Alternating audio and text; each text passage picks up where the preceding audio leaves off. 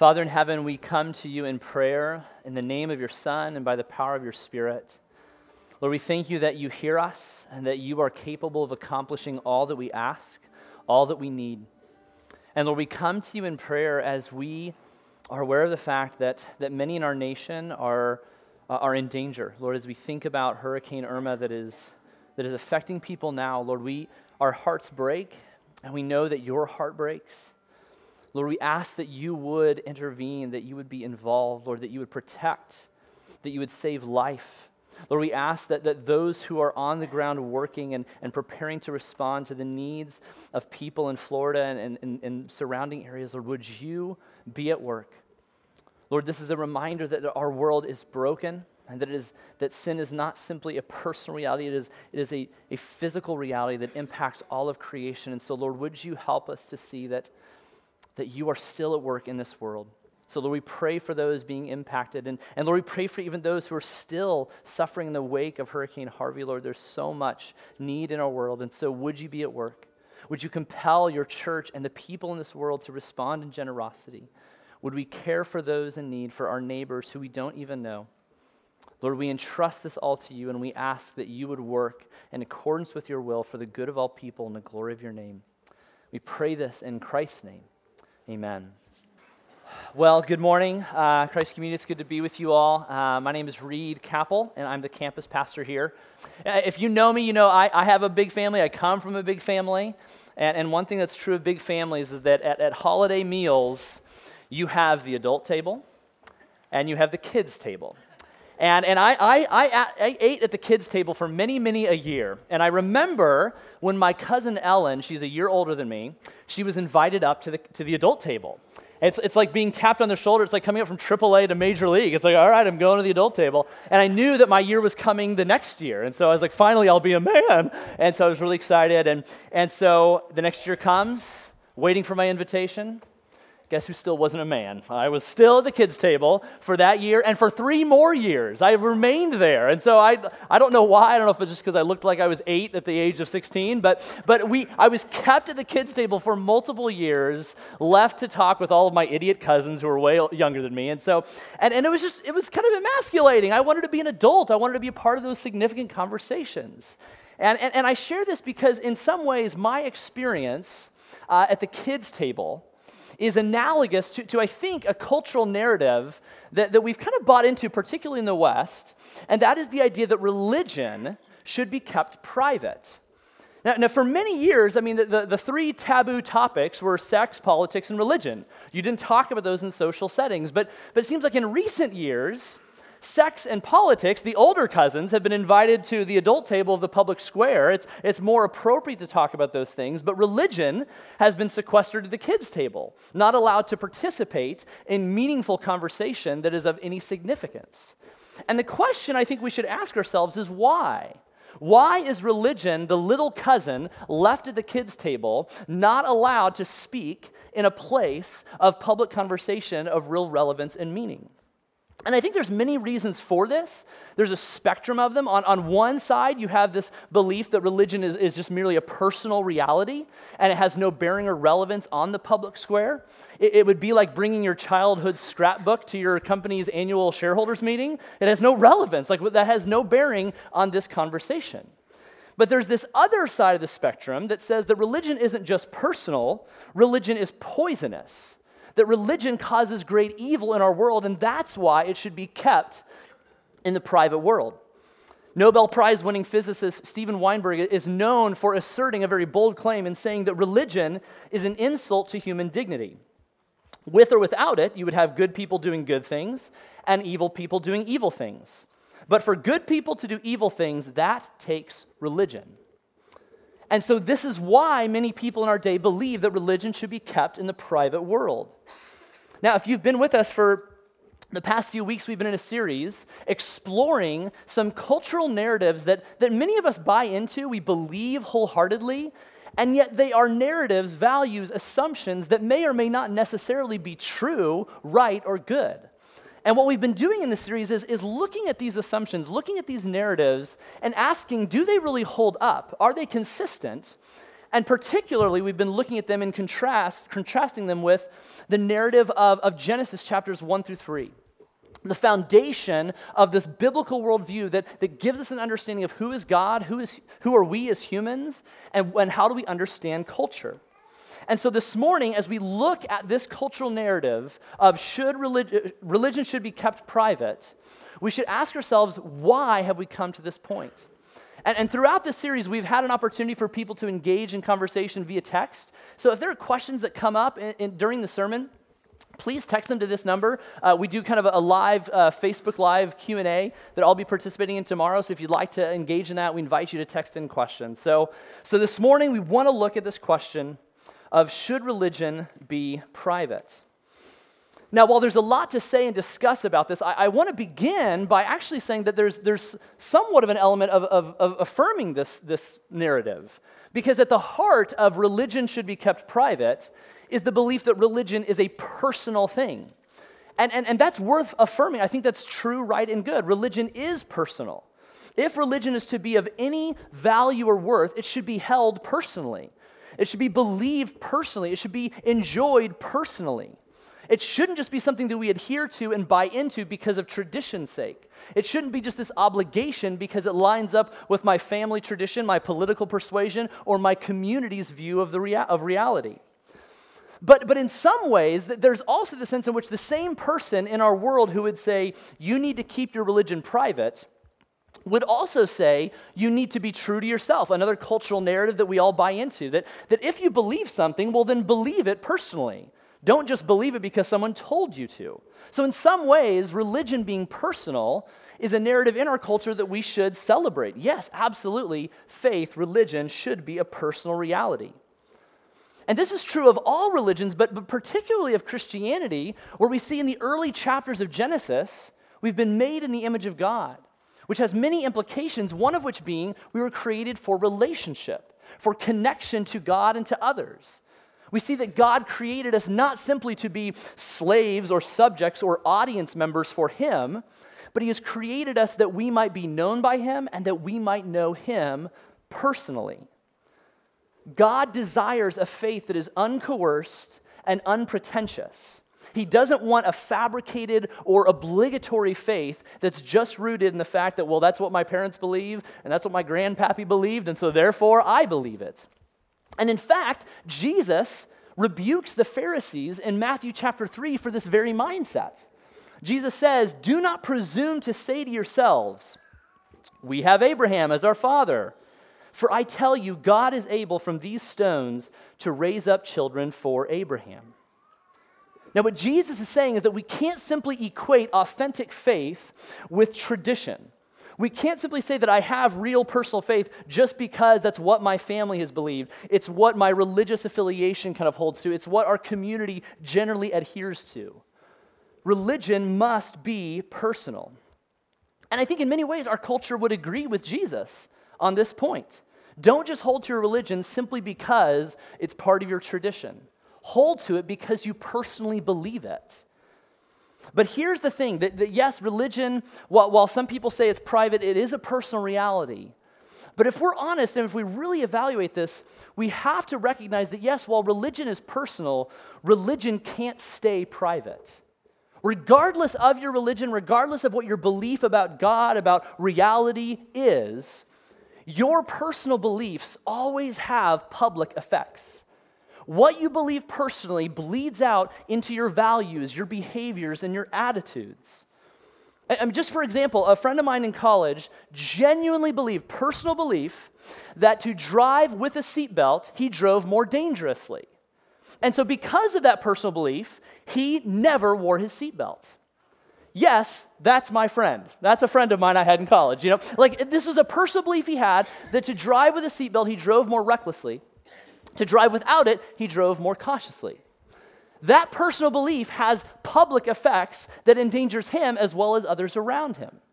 Or think just maybe on a smaller level, if I believed that shaking hands spread dangerous germs, I refrain from that very common social norm, that would be a very awkward thing to explain to every new person I meet, especially as a pastor, like, welcome to Christ Community. No, thank you. That would be very awkward. That personal belief has public effects. And it's true of small things like that as well as larger views that we have about reality. And even though some of our underlying beliefs, even though they may not be considered religious, maybe in the conventional way of thinking about religion, all of our beliefs are religious because we even use the word religious as an adjective, like, oh man, he is a religious Chiefs fan. We use that term to express sincere, passionate conviction and belief. In fact, one of the definitions of religion is a pursuit or interest to which someone ascribes supreme importance. And so regardless of your religion, whatever it may be, whether you're religious or even if you're non-religious, we all have certain beliefs or what philosophers refer to as presuppositions, these axiomatic beliefs that are really rooted in a faith assumption to begin with. We all have certain religious beliefs that bleed out into public outcomes. So the ardent atheist from Argentina is just as religious as the monastic monk from Malaysia. Even though they may have two different worldviews, they hold to things religiously, and some of those beliefs aren't necessarily rooted in empirical data. They are held foundationally on a faith basis. Take, for instance, the words Julian Barnes. He's an English novelist, a self-proclaimed atheist, and in his book, Nothing to be Frightened of, he says these words, kind of speaking to his fellow atheists, and he says this: how can we atheists be sure that we know enough to know? As 21st century neo-Darwinian materialists, convinced that the meaning and mechanism of life have only been fully clear since the year 1859, which is when Darwin's Origin of the Species came out, we hold ourselves categorically wiser than those credulous knee-benders, referring to more spiritually religious people. We are no more evolved and certainly no more intelligent than them. What convinces us our knowledge is so final? And I think Barnes would agree that there are certain non-religious people in our world who have religious beliefs, who hold to things religiously, and allow those beliefs to shape and form attitudes, values, and behaviors. Even the belief that religion should be kept private is a religious belief that isn't really rooted in empirical data. To say that religion should be kept private is a religious belief that strangles itself as it's uttering those words. To say that religion is private and must be kept private is itself a self-defeating religious belief. Religion can't stay private. Our personal beliefs shape our public behavior. But when it comes to the church, to the Christian faith in particular, I would agree that the Christian religion, the Christian faith, can't stay private, but I would even push it a little further and say that the Church of Jesus Christ must be public. That it's not just enough to say the church can't stay private, but that the church must be public. If the Church of Jesus Christ is to be anything at all, it is to be a public presence and influence in the world. There's no escaping that when you understand the biblical narrative that God is laying out for us from Genesis to Revelation. The idea of an exclusively privatized faith that has no bearing or relevance on things like our relationships, on our work, on our finances, on our sexuality, on our free time. A religion that has no bearing on those things is completely antithetical to the Christian gospel, to the narrative and the story of the Christian faith. And again, this is where Genesis, I believe, is helpful for us in understanding the very public nature of the Church of Jesus Christ. In Genesis chapter 2, we see God placing Adam in the garden, and the work that he is assigned to, there are two verbs used to describe it in verse 15. The scriptures say, the Lord God took the man and put him in the Garden of Eden to work it and to keep it. And those two words, work and keep, they're the exact same Hebrew words used later on in Exodus 25 to describe the work of the priests who would go into the tabernacle and intercede between God and the people of Israel. And what this means is that there is a similarity between what God is saying about the Garden of Eden and the work of Adam and the work of the priests in the tabernacle. The picture here, and many commentators agree, that what the author of Genesis is saying is that the Garden of Eden was not just a picture of God's perfect creation, although it was absolutely that. It is a picture of God's first temple, the first dwelling place of God's presence. And what we see in the Garden of Eden is that there was no like religious embassy. There was no place where God dwelled only there. God, all of creation, is what housed God's presence. And Adam and Eve lived perfectly in harmony with God in his presence in all of creation. And when you go on to read the descriptions in Leviticus and in Exodus of the descriptions of the tabernacle, you see that the imagery that's used, the jewels and the gems used to decorate it, are similar to the picture of the Garden of Eden that we see in Genesis chapter 2. The point of this is not to show a really cool coincidence in Scripture, but to see that God is saying the Garden of Eden was the first temple where his presence dwelt. And the picture here is for us to understand that God's presence is not meant to be something that we experience and that we live into in isolated moments. That God's jurisdiction is not just over 1 hour on a Sunday morning, but that to live in God's presence is a reality that we experience in all of life, that he is to be at the center of our lives. In fact, when you look at the description of the tabernacle, it was the portable tent that Israel would establish in the land. They would move and establish the tabernacle. It was first set up, and then everyone else's tent was set up around the tabernacle. And the picture of this was to show that God's presence was meant to be at the center of their reality, of their lives, of their existence. Not as a hobby, not as a facet. There was no religious setting that was supposed to be special, that God's presence was meant to be at the center of our lives. The worship of God is not like a hobby where we say, well, I like volleyball and Russian literature and Yahweh. Like, it's not one more thing that we add to the list of things we're interested in. God is to be at the center of it all. That's the picture that we see throughout Scripture. And so when God establishes the first temple of the Garden of Eden, Adam and Eve live in it perfectly in his presence. No bifurcation, no walls, no divisions. God is at the center. But as we know, that temple was shattered. Because of sin, there's now separation between God and humanity. But God doesn't give up on his plan of establishing his presence in the world. He calls forth Abram in Genesis 12 to be the father of a mighty nation. Abram, who becomes Abraham, God tells him, through you, all the nations will be blessed. And what we know is that story is a promise of the establishment of the people of Israel, that they were the presence of God in the world because from Israel would come the manifestation of God's presence in the Messiah, namely Jesus. And so as the biblical narrative unfolds, we go from the garden to Abraham, to the people of Israel, and then Jesus the Messiah comes. In John chapter 1, the description of Jesus is that he is the Word of God made flesh. And in verse 14, John says that he dwelt among us.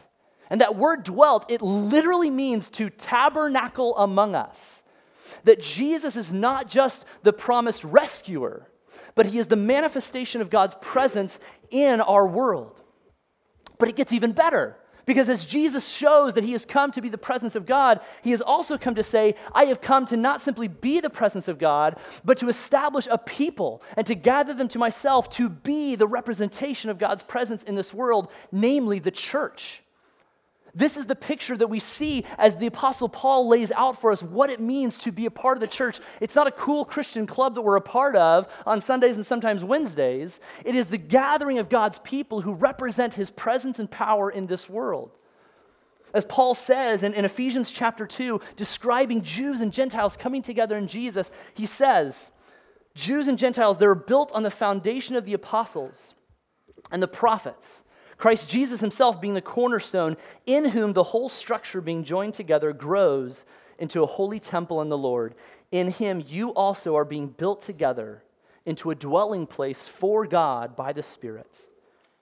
What all of this means is that the church of Jesus Christ is where God's presence dwells, not in the building, but in his people, gathered together across all nations, tribes, tongues, and cultures. And we are called by him and formed together by his Spirit to be equipped and sent out to be a part of his mission in this world.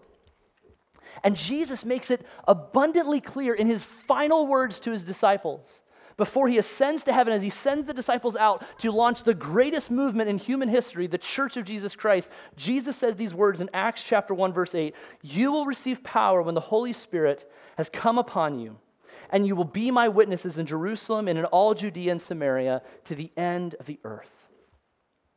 What Jesus is saying here is that the Christian faith is a public faith, and it cannot be anything less than that. If you identify with Jesus, you are a public witness of him. You're not his PR agent. You're not his defense attorney. You are a witness declaring what you have seen and heard.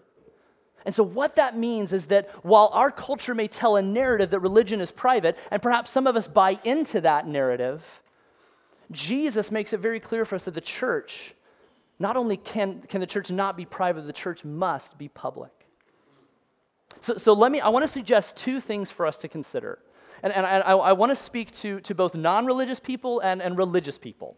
And so if you're non-religious, if you'd say, I don't identify with a religion, not spiritual, I don't believe in God, first of all, I'm glad you're here. I'm so thankful that you feel safe enough to be in this space. I hope our church is a place where you can wrestle and talk about the questions and doubts you may have. And so, again, we're glad you're here.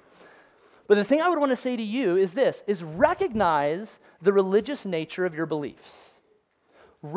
Be willing to recognize the religious nature of your beliefs. What are the unexamined assumptions, the underlying narratives that you buy into and believe that form and shape your behaviors? Perhaps things that you believe on faith, a presupposition that's not rooted in empirical data, it's just something you hold to. What are those religious beliefs? Or maybe a better way of thinking about it is look at your values and behaviors and ask yourself, where did they come from? What foundation, what is the reason for you valuing this over this? What has led you to act in this way as opposed to this way? Because here's the thing, my guess, for those of you who would say I'm not religious, or for those of you who have friends or family members who are not religious, my guess is the majority of you wouldn't necessarily be all the way over on the side of saying there's no God, everything that exists is only the material world. That may be some of you for sure, but my guess is that for those of us who would identify as non-religious, my guess is that you're caught somewhere in between the seemingly cold disenchantment of atheism and the seemingly untenable enchantment of theism. That you're kind of stuck here, and you look forward at this idea of faith, and you say, man, there's a gap there. I can't step forward in faith. I'm not there yet. That seems too much to do. And while there is a gap ahead of you, there is for sure a gap behind you. There's for sure a gap back to unbelief, to a position of saying there is only the material world and matter is the only thing that matters. That the only thing that can be verified as true is something that's verified empirically, which ironically can't be verified empirically. But the point is that we have to see there's a gap in front of us, but there's also a gap behind us, a gap to belief and a gap to disbelief.